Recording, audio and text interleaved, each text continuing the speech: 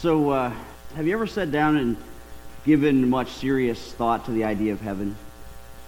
And I mean, not just the fact that you'd like to end up there someday, but about what it'll actually be like. And I suppose, maybe I have more in the last year or so after losing both of my parents within 9 months of each other. But I think that for all of us, as the years pass and we watch more and more of our family and friends pass away, that it's only natural to ask questions about the hereafter. To ask real substantive questions that go beyond just the few half-forgotten Sunday school lessons and the flimsy kind of ethereal images provided by popular television and movies. And the only real place to do that, the only place to get those answers and to process those thoughts is in God's Word. But even when we do, the truth is, it tells us a whole lot more about what heaven is not than about what it is. So much so that one expositor has written that heaven will be the place of no mores. Heaven will be the place of no mores. A place of no more tears, no more pain, no more sorrow. A place where there'll be no more sin or sickness or separation from those we love, or from the full and unveiled presence of the God who loves us. And precisely because we know that's true, we can also know for sure that in that place of all those no mores, that there'll be one constant that we will most definitely carry with us from here to there, and that is the reality of praise. The same kind of praise that's the core focus of our psalm text today, as we come to Psalm 145, and that Charles Spurgeon has said will be the primary pastime of heaven. So I hope you have your Bibles with you. I invite you to turn to Psalm 145.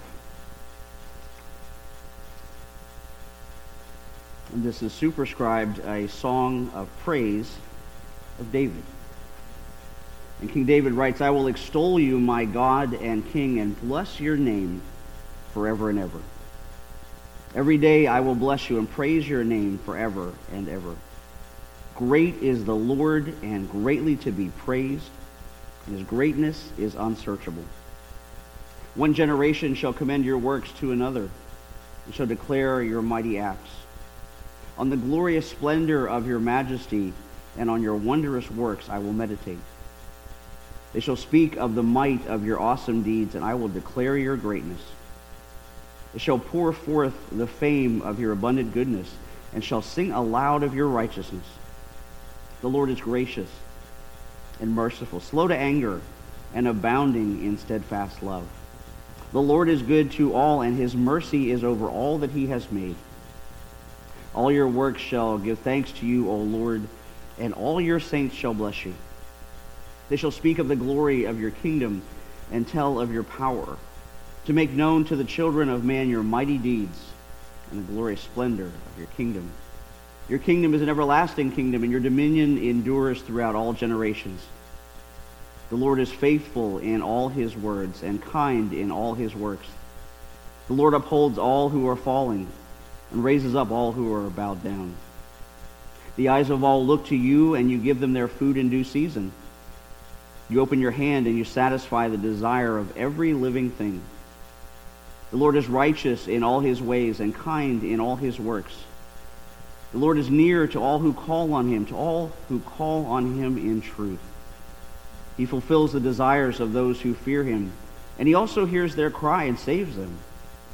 The Lord preserves all who love him, but all the wicked he will destroy.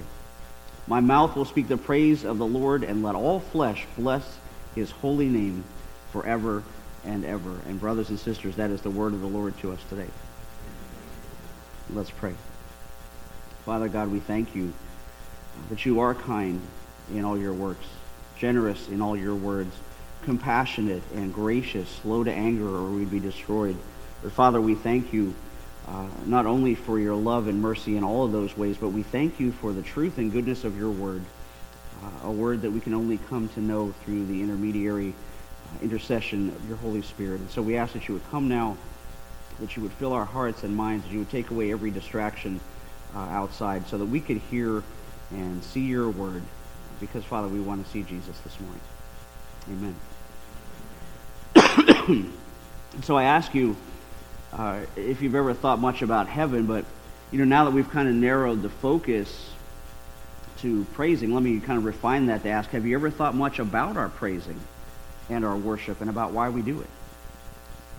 Because I was actually reading a story about a lady that was well known for her praise, an elderly lady who was well known for her faith and for her joy in the Lord and for her boldness in expressing that praise publicly. And this lady would go out and stand on her front porch every morning and shout, "Praise the Lord." But unfortunately, right next door to her lived kind of this grumpy old man who was an atheist.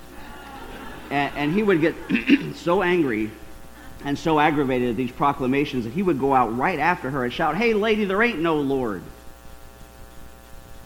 And this went on for years, right? So the lady's faith kept growing and growing, and the man's anger kept getting deeper and more resentful. And, well, of course, time went by and hard times set in on the lady, and she decided to pray for God to send her some help. So she goes out on her front porch again, shouted as she always did, "Praise the Lord, but God, I need some food. Having a hard time. Lord, please send me some groceries." Well, the next morning, of course, the lady goes out, and on her porch there's this big bag of groceries just sitting there waiting for her. And she starts shouting, praise the Lord and getting excited. But just as she did, her grumpy old neighbor leaps out from behind the bush and says, "I told you there ain't no Lord. I bought those groceries. God didn't." She looked stunned for a second, and then she started jumping up and down, clapping, praising God even louder. And she said, "Praise the Lord, not only did he send me groceries, but he got the devil to pay for them."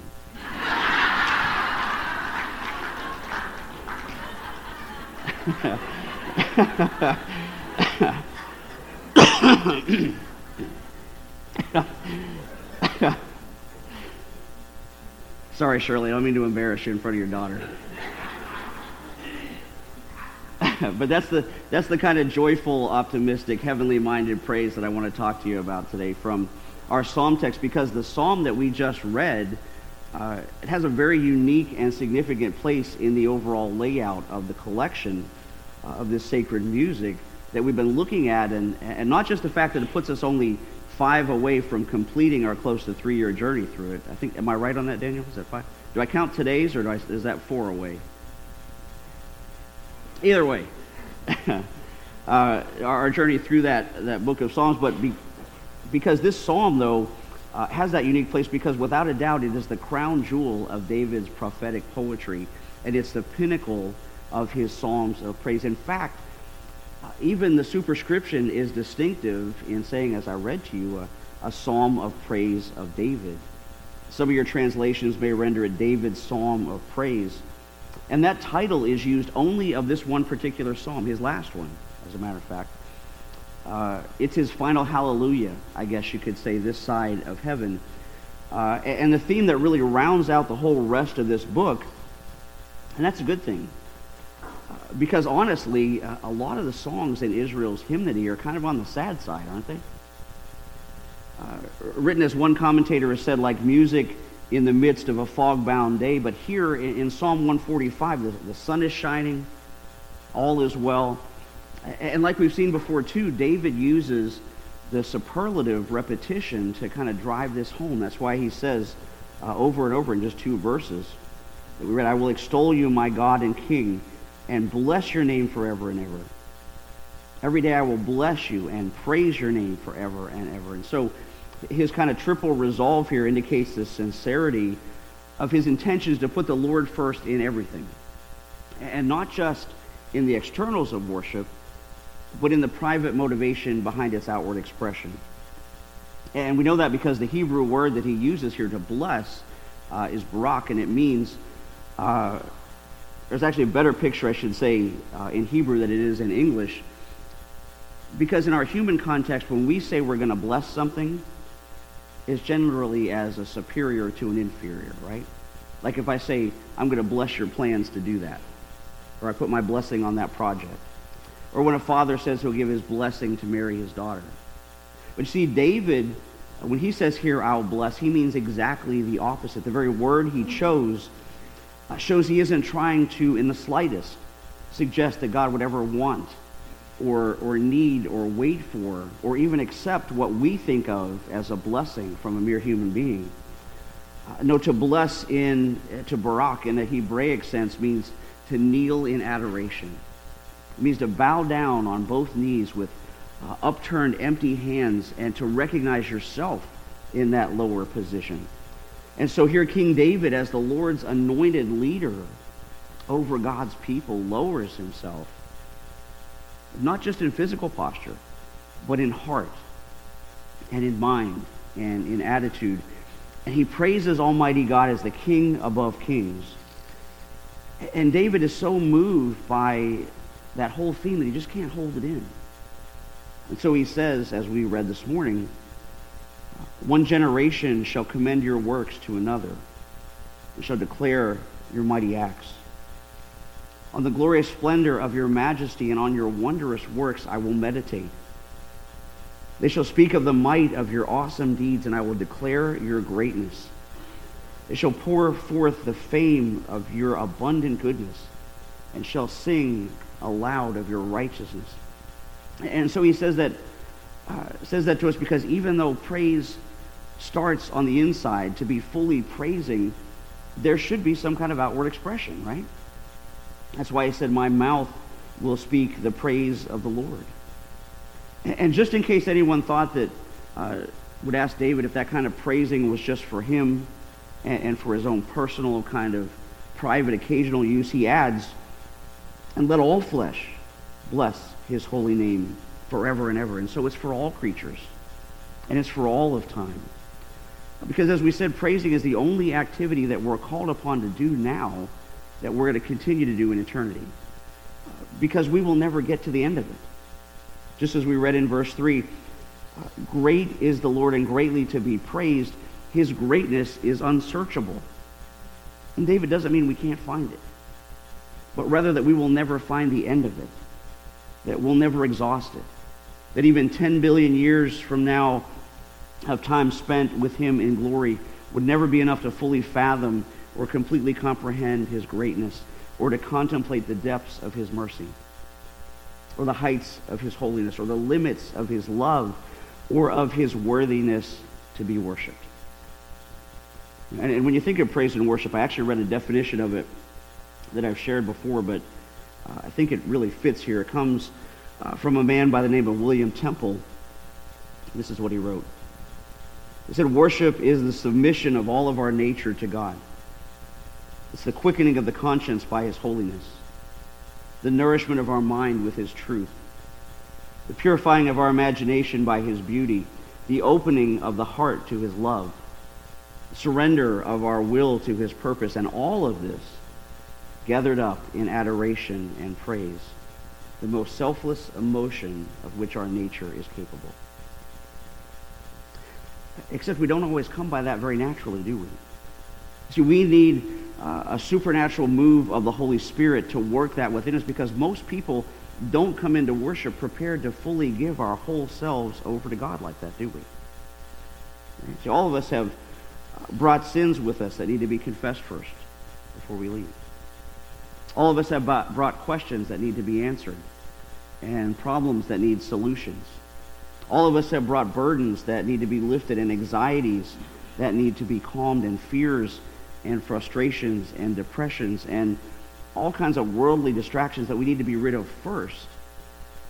But God is never going to take all of those things away from us unless he takes all the rest of us too for himself. Because you will never find rest and peace and resolution to all the issues that you face in life until you find them all in him.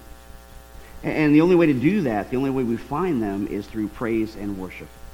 The praise and worship of the one who David says, the Lord who is near to all who call on him, to all who call on him in truth.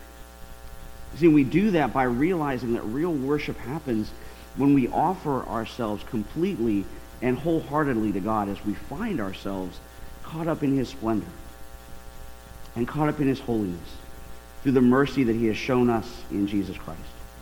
In fact, if you think about it later in Scripture, the Apostle Paul presents God's mercy as his strongest argument for giving ourselves over to him. If you're following along, Romans chapter 12, beginning in verse 1, Paul says, I appeal to you, therefore, brothers, by the mercy of God, to present your bodies as a living sacrifice, holy, acceptable to God, which is your spiritual worship. And you see, this happens when we recognize all that God has done for us through his Son. Through Jesus, our healer, our grace giver, our dead raiser, sin forgiver. And I need that because I'm a sinner. And sins have deadly consequences. But while I was still sinning, Christ died for me. He took my place, and in doing that, he took my sin not just on himself, but into himself, taking my cosmic rebellion against the Creator and the ruler of the universe, and exhausting the wrath of God and his punishment that I deserve so that I'll never have to. And if you're in Christ, he did that for you too. No matter what you've done, or how you've lived prior, or where you've come from, or what you look like. Because David said in our psalm this morning, the Lord is gracious and merciful, slow to anger, abounding in steadfast love. The Lord is good to all, and his mercy is over all that he has made. And I love that passage. Just that thought alone should be motivation enough for us to give our whole selves to God, because where would we be without God's love and forgiveness? Right? Where would you be without God's presence in your life? What kind of hope would we have without him? See, those kind of thoughts alone should be enough to offer ourselves as a living sacrifice, but we aren't actually going to climb up on the table here, right? No. You see, Paul's use of the expression living sacrifice and David's experience of worship, remember, it's set against the backdrop of the Old Testament sin offerings in the temple. And so for us today, in the light of those symbolic forms and offerings and promises of the Old Covenant being fulfilled in Jesus, it means that just like those people of Israel presented their animal sacrifices to the priest, we're to hand over our bodies to God in gratitude and in celebration of all that God has done for us. And you see, in that act of consecration, we don't give our dead bodies, but rather we make a living sacrifice. And then once we do that, we have to, like Brother Don often says, once we lay our all on the altar, we have to have God's help to stop trying to crawl back off it again. Right? To stop trying to crawl back off that altar and actively, volitionally offer ourselves to God all the time, because being a living sacrifice implies life. And life is an everyday, continuous experience, so that we can be, as I've said before, not a community of people who meet just once a week to worship, but rather a group of daily worshipers at home who meet once a week to do it together as a family. Does that make sense? We need to be a community of people who don't just meet once a week to worship, but we need to be a group of daily worshipers at home who meet once a week to do it together as a family. Because worship is not just a church activity. It's a life activity. And it's not a once-a-week event. That's why A.W. Tozer wrote, if you will not worship God 7 days a week, you will not worship him on 1 day a week. Because worshiping people are changed people. It's reflected in their walk, and in their talk, and in their personality, and in everything about them, right? And I know all of you who've come to Bible study or Sunday school have heard me say way more than once that having a genuine encounter with the Lord Jesus is like being hit by a dump truck, because you are never the same again after that, right? The incident would leave a permanent impact on you that would affect the rest of your life and give you an incredible story to tell about what David describes this morning as the Lord who is righteous in all his ways and kind in all his works. You see, and that's the fountainhead from where all true praise originates from and finds its fullest purpose, and that is in response to the person and work of Jesus Christ. Because, brothers and sisters, the more we learn of him, the more we're going to want to praise him. That's why J.I. Packer, theology professor, used to say to his students, all true theology leads to doxology. I want you to think about that for a minute. All true theology leads to doxology. So now we're kind of familiar with that word doxology, but maybe you never really understood it fully or put a lot of thought into it. So just as a brief explanation, A doxology is really just a praise saying. Right? It comes from two Greek words, doxa, that means glory, logos, that means word or to say. So it's a praise saying that we use to glorify God, like the one that we sing every week together. Right? Praise God from whom all blessings flow. Praise him, all creatures here below. Praise him above, ye heavenly hosts. Praise Father, Son, and Holy Ghost. And so what Professor Packer and the Apostle Paul and our psalmist today, King David, are all getting at is that our praise, our doxology, comes in response to God's gracious plan of redemption through his Son on man's behalf. And that great saving truth will forever be, as the old hymn says, our theme in glory, to tell that old story of Jesus and his love. And to be able to do it free from the impositions of sin and sickness and stress that keep us so sidetracked down here. Right? You see, in heaven our worship is going to be perfect, and it's going to be eternally unhindered. And I imagine myself, I hope you're kind of like me, hope you're no different than I am, that sometimes when you go and try to worship, whether it's in prayer or praise or whatever, the distractions of all sorts try to crowd in, try to fill up your mind. Is it just me? Right? Past failures, present temptations, or this big to-do list that never gets done. But you see, the day is coming when we will worship perfectly without any worries that wear us out down here week after week. You know, John Newton was a guy that knew a little something about that. He was the former slave ship captain who repented and later became an abolitionist and a Protestant pastor. Same guy who wrote the words to Amazing Grace. He also wrote this. He said, "Weak the effort of my heart, and cold with all my warmest thought, but when I see thee as thou art, I'll praise thee finally as I ought." Because you see, our participation in praise down here is preparation for it in heaven. And so here's the point of all this. Here's the big challenge in light of everything that we've read and talked about this morning. Have I learned to praise God down here? Have we learned to praise God in good times and in bad times? Have we learned to praise him in plenty and in want? Have we learned to praise him in times of peace and in spite of the pandemic? Because, brothers and sisters, if we have no desire to praise our Savior while we're here on earth, what makes you think you're going to want to do it for all of eternity? Right? If you don't long for and look forward to and prioritize your presence in God's house with God's people to pray and to praise and to participate in public worship and the means of grace that we share with the whole communion of saints, living and departed, for this little space of time on the Lord's day, will you really be ready to do it on the last day? If you aren't looking eagerly for Christ's appearing, can you really say you want to be included in his inaugural parade through the New Jerusalem? If your life is not characterized by praise for all that we have been promised in this life and the next, can you honestly say you know where you'll spend it? And so today, if you're not sure, if you don't know that you have a place prepared in heaven with the one who is the object of its unbroken praise, and you feel the pricking of the Holy Spirit at your heart and at your mind, I say to you today in Jesus' name, don't leave here without doing something about it.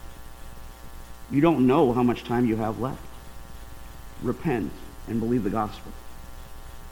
For those of us, though, that know that kind of praise, that we know the kind that's our foretaste of glory, be encouraged. Because as David said this morning, the Lord is faithful. He's faithful in all his words. He's kind in all his works. And we will, brothers and sisters, praise his name forever and ever. Amen. Let's pray today. Father God, we are looking expectantly for the returning of your Son. And Father, we pray, though, that as John said, that we won't shrink back at his coming, that we won't be ashamed of whatever we're doing when he appears. And so, Father, we ask that you would just be with each one here now. If there's even one, Lord, that doesn't know you as their Lord and Savior, if they don't know that they know that they have a place with you in heaven, if they search their hearts and find that they don't know that moment of repentance and the great peace that is available only in you, Lord, would you reach out sovereignly right now and change that heart, open that mind, unstop those ears, as only your Holy Spirit can do. Father, please bless and protect your people until we're together again. And continue, Father, to draw us all closer and closer to you through Christ our Lord. Amen.